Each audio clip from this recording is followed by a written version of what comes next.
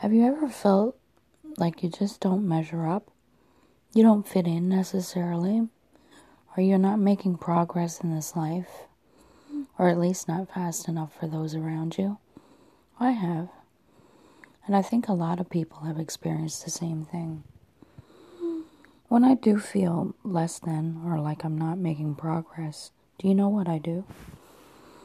I remind myself of God's promises and His all-knowing, all-seeing perspective. Do you know that you are God's masterpiece that He is working on? You have great worth, like a valuable painting, except worth more than millions of dollars. Today's devotional is on making progress, and it's called Linking Up with God to bring about progress in our lives.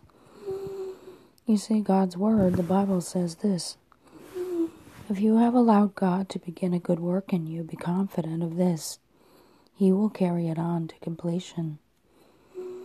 The Bible also says in a related verse, God gives us His beauty for our ashes. This means that if we bring to God our broken pieces, He will go about making us whole again, and even bring beauty out of the ashes of our brokenness. Scripture also says this: God makes all things beautiful in His time. I don't know about you, but I just love quotes.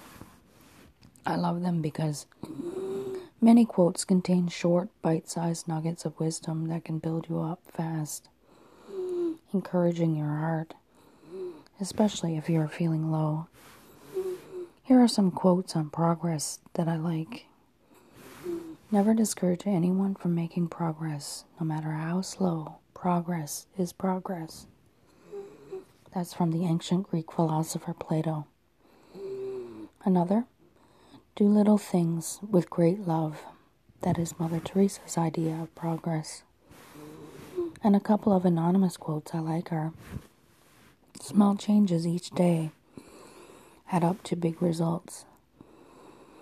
Every day may not be good, but there is something good in every day. For those of you who are listening, I want to share with you part of my progress story and how I found these wise words I have spoken of to be true. Although I do not any longer, I struggled all my life with depression. I was admitted to hospital on several occasions because of that. Several years ago, maybe 5 or 6, I experienced a particularly bad time. Through difficult circumstances, I lost my job, I lost my apartment, I lost my car. Then I lost my health. I lost friends, and I damaged relationships with family members. Why am I telling you this? Because we all struggle in this life, and this is the brokenness that God restored me from. I want to give you hope that He can do the same with whatever your brokenness is. He can restore you. I no longer struggle with depression.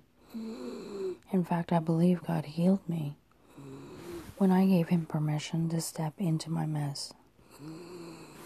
My objective with this short lesson is this: if you find yourself stuck or not making progress, or you feel you are too broken or damaged to live the kind of life that you dream of, I want you to take a step back, think again, and purpose in your heart to try again. Keep trying, even in the face of discouraging circumstances, or when it looks like things will never change or amount to anything. Why refocus and persist? Because God loves you. His view is better than yours, and He desires good things for you and for your future. Place your broken pieces into His capable hands. Give Him permission to enter into your messes. And finally, have faith. Put your trust in Him and in His perfect timing. He will complete the masterpiece He is working on in you. God will bring about beauty from ashes for those who are heartbroken.